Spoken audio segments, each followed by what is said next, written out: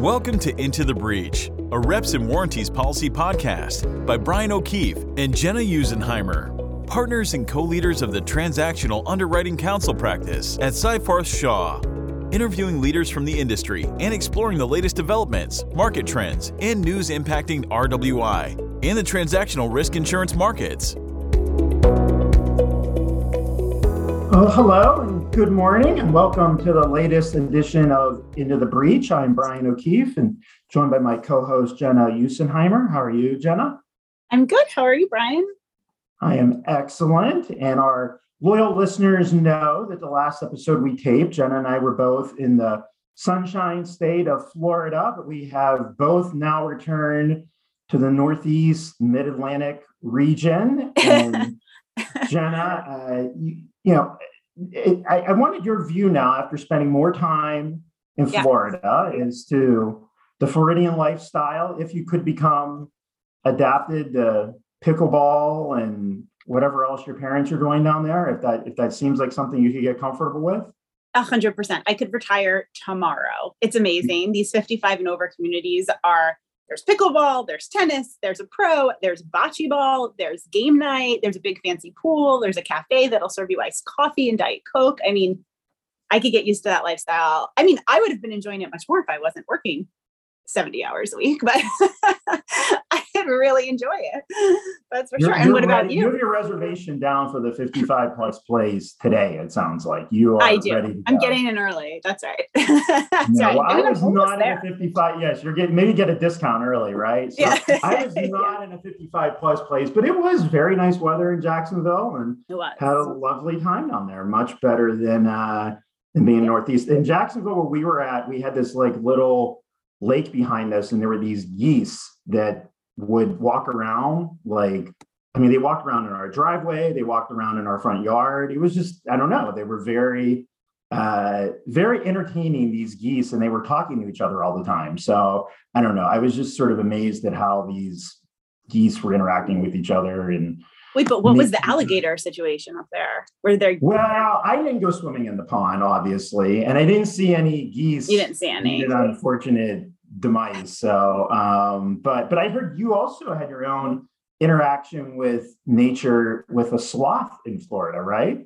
I did. So there's this place.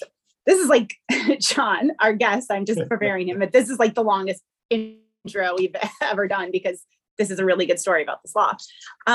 There's this like animal adventure, like literally across the street from where my parents live. So we went and we got a tour and we fed goats and cows and alpaca and llamas and we saw camels. And then I got to hold a sloth and he was really, really cute. And if anybody wants to see pictures, I have pictures, I have videos, I have of me, I have of my mom.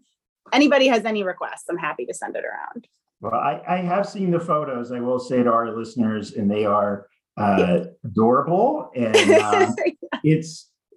Gena's going to go become a sloth farmer in Florida, I think is the bottom line of the story here. So, that sloth was so cute. It was so cute.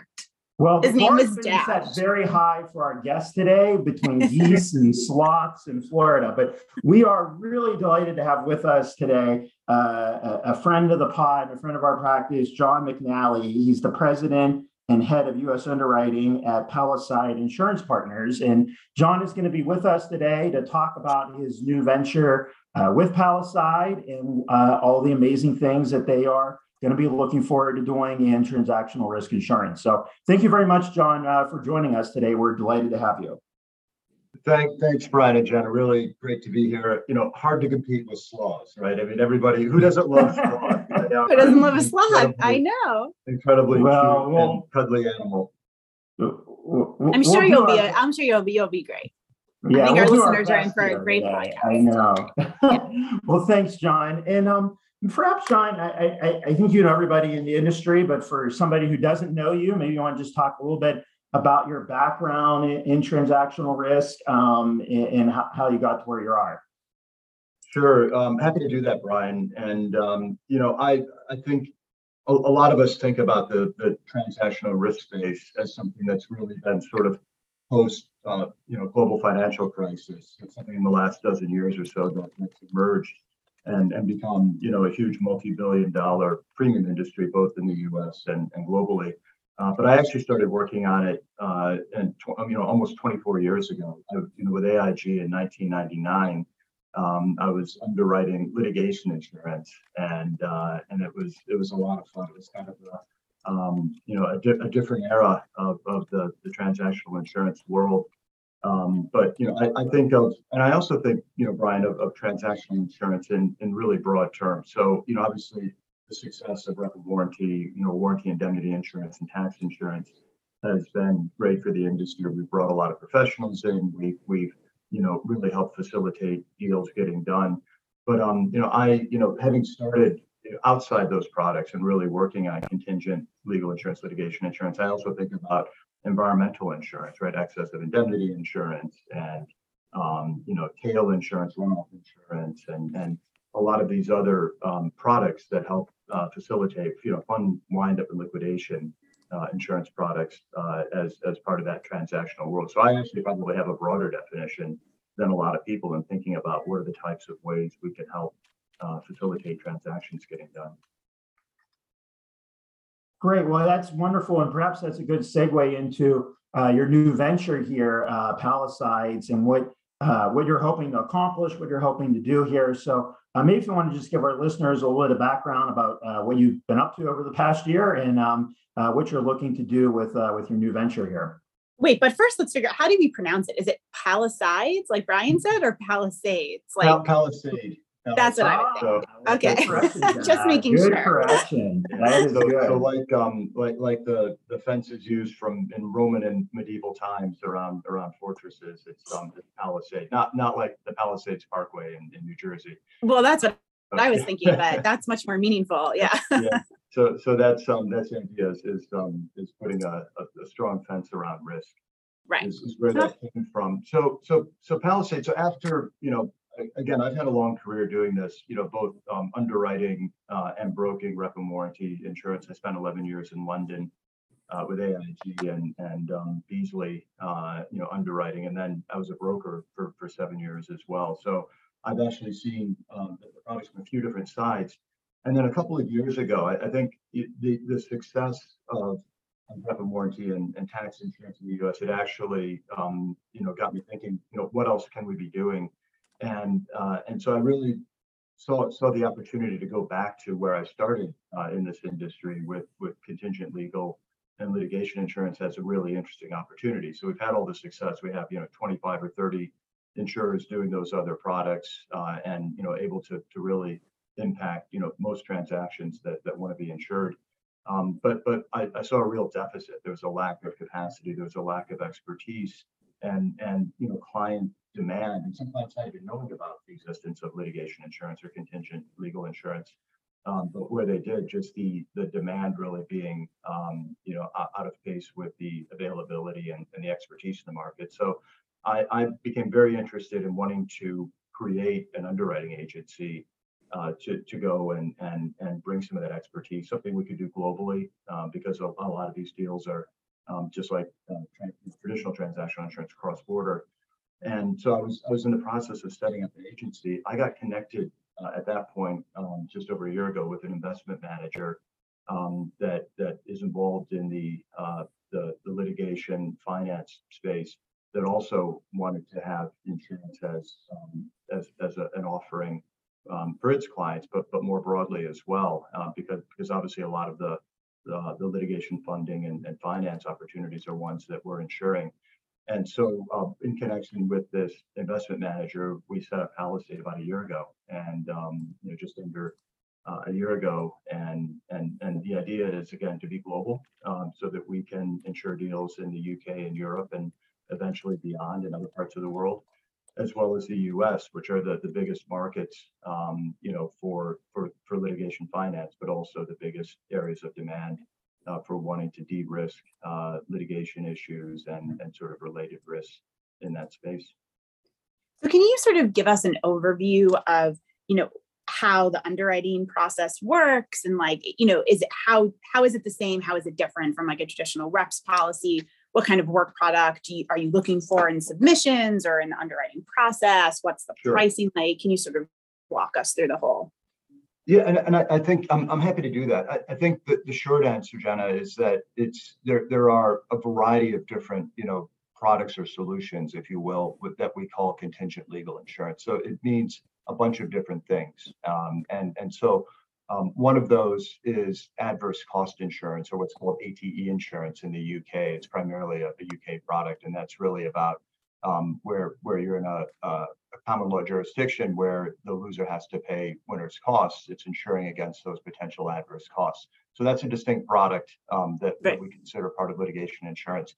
The underwriting there is obviously very, very focused on single event pieces of litigation, and what are the likely outcomes and what are the likely costs, and how much insurance are we going to put in place relative to that. So that's one. A second big area, and this is probably in the U.S. the one we're seeing mostly, is what we started calling judgment preservation insurance, and that's one that I think when certainly in the U.S. when we think about litigation insurance or contingent legal insurance, that's the one we're talking about. And again, that underwrite, it's not a unlike rep and warranty insurance, where a lot of the focus is on financial statements and commercial issues that are captured historically by the reps. We're really focused on the merits of an individual, piece of litigation, whether on appeal or whether pre-appeal, whatever stage of the proceeding we're in. So it's litigation analysis. It's looking at, what does liability look like? What do damages potentially look like? Those are all parts of it, but it can also be the structural piece of it. And one of the big differences is we have to come up with, in a lot of cases, we have policy forms, but they're even more heavily manuscripted than what we see, because sometimes you're fitting litigation insurance into a transaction, into an M&A deal, and how do we structurally make that work? In other cases, it's standalone, and it's really about monetization of a judgment that it's in hand. So I think that there are more moving pieces in some ways than another transactional risk that we have to account for. And then I think the third big bucket of what we're doing is around portfolios. And this is for Palisade, this is really interesting, where you've got either a specialty finance vehicle that has a portfolio of litigation that it's asserting. It could be a corporation, either on the plaintiff side or the defense side, where they have a bunch of contingent legal assets that they would really like to be able to monetize a portion of. And so then you're looking at, 150, 100, 200 individual claims or pieces of litigation. And so that's a different, sort of thing of underwriting you're going to have to do, where you've got that. Or it could even be a law firm, right? It could be a plaintiff's law firm, again, that has a portfolio of cases. And it's trying to figure out, how do we accelerate some of the income that we're going to see on these cases in the future? Or how do we use insurance as a way of providing collateral for financing, for example, against future proceeds out of some of those cases? So we're looking at how do you underwrite across a portfolio? And in those cases, it's as much underwriting the investment manager or the corporation or the law firm as it is the individual risks that we're looking at. And how does the pricing, how does it work? Is it sort of fixed? Is it fixed by product? Is it, do you set the pricing after the underwriting process, which would be very different than reps? How does that work? Sure. And I think, again, just as there are very different products that we kind of put under this umbrella that we call contingent legal risk, the pricing varies a lot too. So the first one I talked about, ATE insurance, the rates online there, a lot of it is deferred and contingent. So as much as you can, the rate online there can be 50%, but most of that's payable after a successful outcome. So that's a whole different pricing structure. For for the other products, which are the main part of this, it is done. It is done like rep and warranty or tax insurance, where you're going to get a non-binding set of terms from the insurer. You're going to build towers the same way you do if it's a big risk, as you do with other classes of transactional insurance. And then, the client's going to hopefully have some optionality of, do I want to work with this insurer or that one as my primary or as my sole insurer on smaller risks. So there will be that up front. But again, I think because there are so many different things that fit into this bucket, right? Everything from fund liquidation and wind-up insurance to these portfolios. There's a lot bigger variety of pricing. There's some stuff that's really remote, right? There's some stuff where the likelihood of there being an adverse outcome is hugely remote, and so the pricing can get pretty cheap. More in line with other transactional risks. Other stuff, there's a lot more risk of potential adverse outcomes, and so the pricing is, gets into the double digits pretty quick in terms of rate online. I don't know if that's helpful, if that's too general, but it's hard to be really specific. It's hard to be more specific. We get that. Yeah.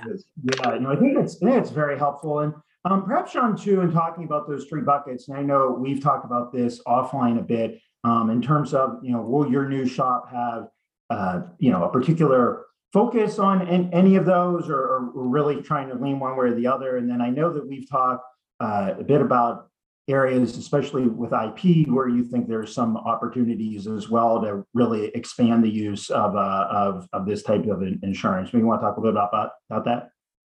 Yeah, Bryan, it's when we set up, we one of the things we wanted to do is be able to really underwrite across all these different risk types. So as well as the jurisdictional point, I think there aren't a lot of insurers that have appetite thinking about one end of the spectrum, which is facilitating transactions. And for us, we're not competing with rep and warranty insurers on a day-to-day basis, but there are some areas, as I said, fund liquidation or wind-up insurance that we think is interesting.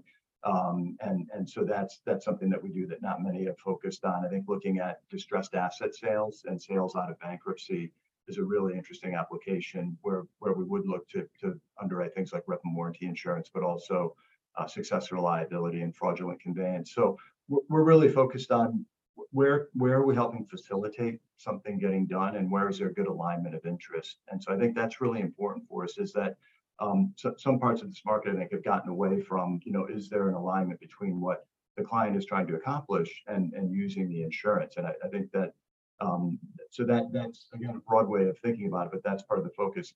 I think if you ask from a product perspective, again, I think the portfolios are an area where, given the way we're set up and our ability to look at broad portfolios of claims and litigation, be able to underwrite those, is an area that hasn't really been done a whole lot, right? That hasn't been accomplished. And then again, that can be capital protection for funds. And again, we want to see that there's an alignment between us and a fund that we may be insuring, on a quota share basis. But the same thing for corporations. I mean, corporations that need an earnings event, and they want to be able to monetize a portion of their contingent assets using insurance as a way of making something that's contingent, reasonable, and probable, is a really great benefit for them. They're hugely aligned in trying to get to that outcome. So I think that's critical for us. I think there's other parts of the market that we're less interested in. I think patent litigation has been the single biggest source of this market over the last 5 years, but even going back 20 years, we were insuring intellectual property and patent risks, mostly on the defense side. I think that's the other thing, is a lot of this has been preserving judgments or looking to judgments on the plaintiff side. We think that there's huge opportunity on the defense side that we haven't captured as well as we could. So I think if there's a message I want to leave people with, it's that we need to make sure that clients understand these products exist, but also that they can help preserve things on the plaintiff side, but they can also help de-risk transactions. They can help release reserves on the defense side as well. Yeah, and I think that I was at the Plus conference recently, and I was speaking on a panel there, and there was a very prominent attorney from Latham & Watkins, who's an M&A lawyer, but was talking about how he thinks that there's a very big information gap in terms of other lawyers and other potential buyers just being aware of all the creative uses, perhaps, of contingent risk and some other things. And I've sort of felt, gee, if people at Latham & Watkins don't know this, there's probably lots of people out there in the world who don't know this.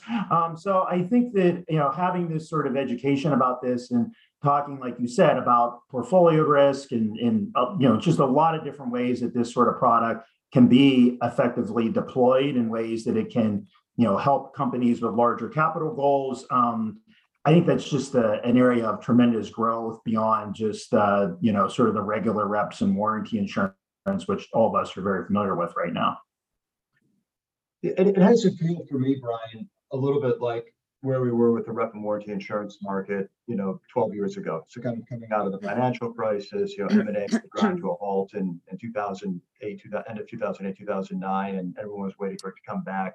And when it came back, insurers figured out, how do we make these products work on most transactions instead of just a few, and they avoided that adverse selection. So they changed definitions of loss and figured out how to replace escrow more effectively, and that those products took off. I feel like the whole contingent legal universe has that same sort of feeling that if we get it right, if we do a good job of educating clients, and by us, I mean insurers, but brokers and lawyers and other advisors, it's all of us, right? It's down to all of us to say, here's a set of tools that maybe you haven't heard of, but in the right circumstances, they can be enormously helpful on your deal or to help you monetize something. So I to me, it has that feeling. I mean, and obviously it's self-serving to say that because we've set up Palisade, but I think we're going to see the market really start to grow over the next 5 years. And by market, I don't just mean more insurers entering the space, which is going to happen, but I mean, clients and advisors understand that there's this whole set of tools out there that they can help, that help things get done.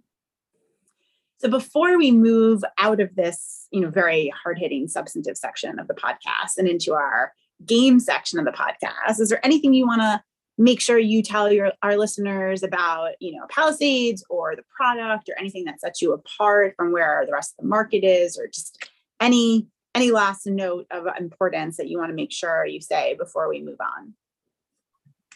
Yeah, I mean, I think there's a couple of things in terms of the way we were set up. What was really attractive to me about forming Palisade in partnership was that we had access to a group and a sponsor that helps us analyze risk, and so the ability to do things that haven't been done across portfolios, and the ability to work with clients that haven't traditionally had access to or used these products was really interesting. But I think to me, again, the other takeaway I would have is thinking about what we're accomplishing, and it's either facilitation of deals, facilitation of companies and funds and others trying to get something done, and it's monetization. And I think that when clients start to understand, okay, here's what I can accomplish with it, that they're going to start to figure out it's really going to be them driving what these products look like in 3 or 4 or 5 years' time. And so the other thing that I would say that always occurs to me is, as much as we think we're leading the innovation side of it, a lot of that innovation is going to come from clients. So I'm excited to hear what they want us to accomplish, what are the problems they want us to solve. And I think if we're doing our job, then we figure that out, right? Between us and you and the brokers that all have really important roles in this. We have to figure out what are this new set of problems that the clients are going to want us to solve, and that's what's exciting. I mean, I think if anyone wants to be in this field, what should excite them is how do we do things in a different way, right? Whether that's how do we put rep and warranty insurance on SMEs. That's an interesting problem to solve. And for me, trying to solve this, how do we find ways of allowing clients to more efficiently deal with litigation, or even monetize it, is an exciting problem that I don't think has really been solved very well. So that's what's exciting about, and that's why I think the growth of these is likely to be really, really significant. Great. Okay, well, we certainly agree, and we're excited to watch you grow and succeed. Okay, so we won't put you on the spot and ask who your favorite underwriting counsel is, because we all know the answer to that. How could it not be? How could not be Cyforth, right? That's right. That's right. Okay, so we're going in now to once more Under the Breach. It's our quick hits. We ask the same 2 questions to everybody, and then the third is a mystery fun question. So the first question is, what is the biggest risk you think we're going to see in the transactional risk market in the next 12 months? Yeah, so that's a great question, and I think it's that the concern is going to be growth. I'm going to give you 2 answers. Right? I always hedge, and whenever anyone wants on it, one answer I always give 2. I think one is growth, and I think the real problem, it's gone backwards obviously in 22 from 21, which is a record year, and so that was inevitable. But I just think the kinds of 30 or 40% annual growth that people got used to in that market over the last 10 years is no longer achievable. So I think the number one issue is how do we deal with growth? And I think the second thing is going to be the inevitable outcome of that is going to be margins and profitability. And when growth starts to go down and you've got a lot of capacity, it's going to be how do insurers maintain their margins, which have historically been great in the transactional world, when competition heats up that way. So I think those are the two biggest changes, and maybe we're going to see the market start to exit. Right, we've only seen entrances for the last, since 2014 or 15, the market has blossomed, and now I think the question is, how do those dynamics change? Great.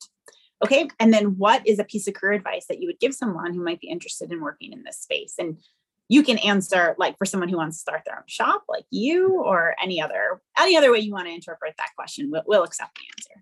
Okay. Well, thanks. I mean, and again, I've done this a long time, and I think I've been really fortunate because I've gotten to work on deals from Japan to Sweden to Brazil, as well as a ton of them in the U.S. historically. So I was thinking about this, and I think the best piece of advice is, to get into this industry, is you've got to be able to say, what are the things, where are the problems that need to be solved, and do I have some way of sort of effectuating resolution of those? So, and I think there's a lot, like, how do I figure out, maybe it's the world of distress that's going to be interesting for me, or maybe it's going to be, how do I bring these complex specialty products into the SME space? So I think there's lots of problems to be solved. And I think if someone really wants to have, the people who've been successful and the people who've had fun in this area of insurance are the ones that have recognized, here's a problem, whether it's distribution or product design, that needs to be solved. And, what are my ideas around solving that? And so I think to me, that's what's fun, and that's what's exciting, and that's what's going to lead to a long career. Good advice. Well, yeah, I think we both agree with that. And I think we've also been very attracted to sort of the problem solving angle on this. So, okay, John, so the third and final question, this is our mystery question. John does not know what the question is going to be. This is where we have some exciting. real fun. Now, John, you were having some a kumbaya moment about the brokers and the underwriters and the outside counsel, all of us working together. And Gena and I have that same spirit and have many positive relationships with many brokers in this industry. But we want to ask you the question, given that you have both been a broker and now you're an underwriter, and you used to be an underwriter, which is the preferred role in this industry? Which job do you kind of like best? Do you like being an underwriter more? Do you like being a broker more? We'll give you some truth serum here that you can come down the other side if you want to. We always know there's this competition between the brokers and the underwriters. So we're curious, as somebody who's done both, where you kind of land at. Well, the easy answer to that, Bryan, is that if you've both been an underwriter and a broker, you're going to be better at your job, whichever you end up doing, right? So I think if you've been an underwriter, become a broker, you're going to be a better broker for having that experience, and the same thing on the underwriting side. So, the answer today is I'm certainly excited about being back on the underwriting side. I think we're in a better position to be able to really, as I said, going back to having fun sort of solving the problems. I think we can have a bigger impact right now on the underwriting side because there's probably less, availability than on the other side. But I'd never rule out a future return. But I think that's right. I've been an underwriter longer than a broker, and it's I'm certainly having fun with it right now. Great. Well, I think that's a wonderful way to end as well, John. And I think that it's very obvious you have a lot of enthusiasm around this, and we're just delighted to watch this take off. And wish a lot of success to you. So, if there's any brokers or buyers of the product, or anybody in the audience who wants to get in touch with you, what's sort of the best way to go about doing that? Yeah, so our website is an easy way to do it at Palisade Insurance, and our contact information is on there as well. And as we're getting up and running this month and getting deals done, we'll be certainly out in the press as well. So I look forward to people reaching out. Easiest to reach us by website and email. So it's jmcnally@palisadeinsurance.com. Okay, great. Well, awesome. you will be inundated now, so you'll have to change the email address. There'll be so many after this podcast. So, well, thanks so much, John. We really appreciated having you on today. This was a really great discussion about a very timely and important topic. And again, we just wish your new venture all the best, and I look forward to seeing success from you in the near future here. Thank you. Great catching up with both of you. Thanks. Of course. Great. Well, thank you. And So Jenna, we got through another one. I don't know if it was as exciting as holding the sloth or not. Maybe you'll, reserve that judgment for later so we don't hurt anybody's feelings here. But, it was another wonderful podcast. It was. Thank you. I will just say, John was not eating sweet potatoes or apples that were cut in like very particular shapes. So I don't know. It's a close call on the cuteness factor. That's for sure. Well, if you should have told him that from the beginning. He may have, he may have taken stuff. Yeah, so that's an unfair criticism. But well, thank you everybody for tuning in for another episode of Into the Breach. And until next time.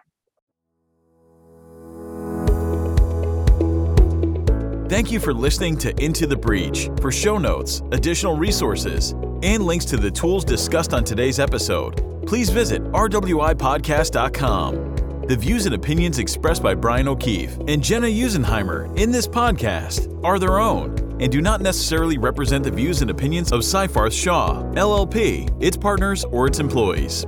The podcast does not provide legal or other professional services. This podcast is made available by the Lawyer Publishers for educational purposes only, as well as to give you general information and a general understanding of the law, not to provide specific legal advice. By listening to this podcast, you understand that there is no attorney-client relationship between you and the Lawyer Publishers. The podcast should not be used as a substitute for competent legal advice from a licensed professional attorney in your state, as defined in the State Bar of New York's Code of Professional Responsibility. This podcast is considered a form of attorney advertising. Prior results do not guarantee similar outcomes. In no way, shape, or form is the guest during this podcast offering legal, accounting, or tax advice or recommendations.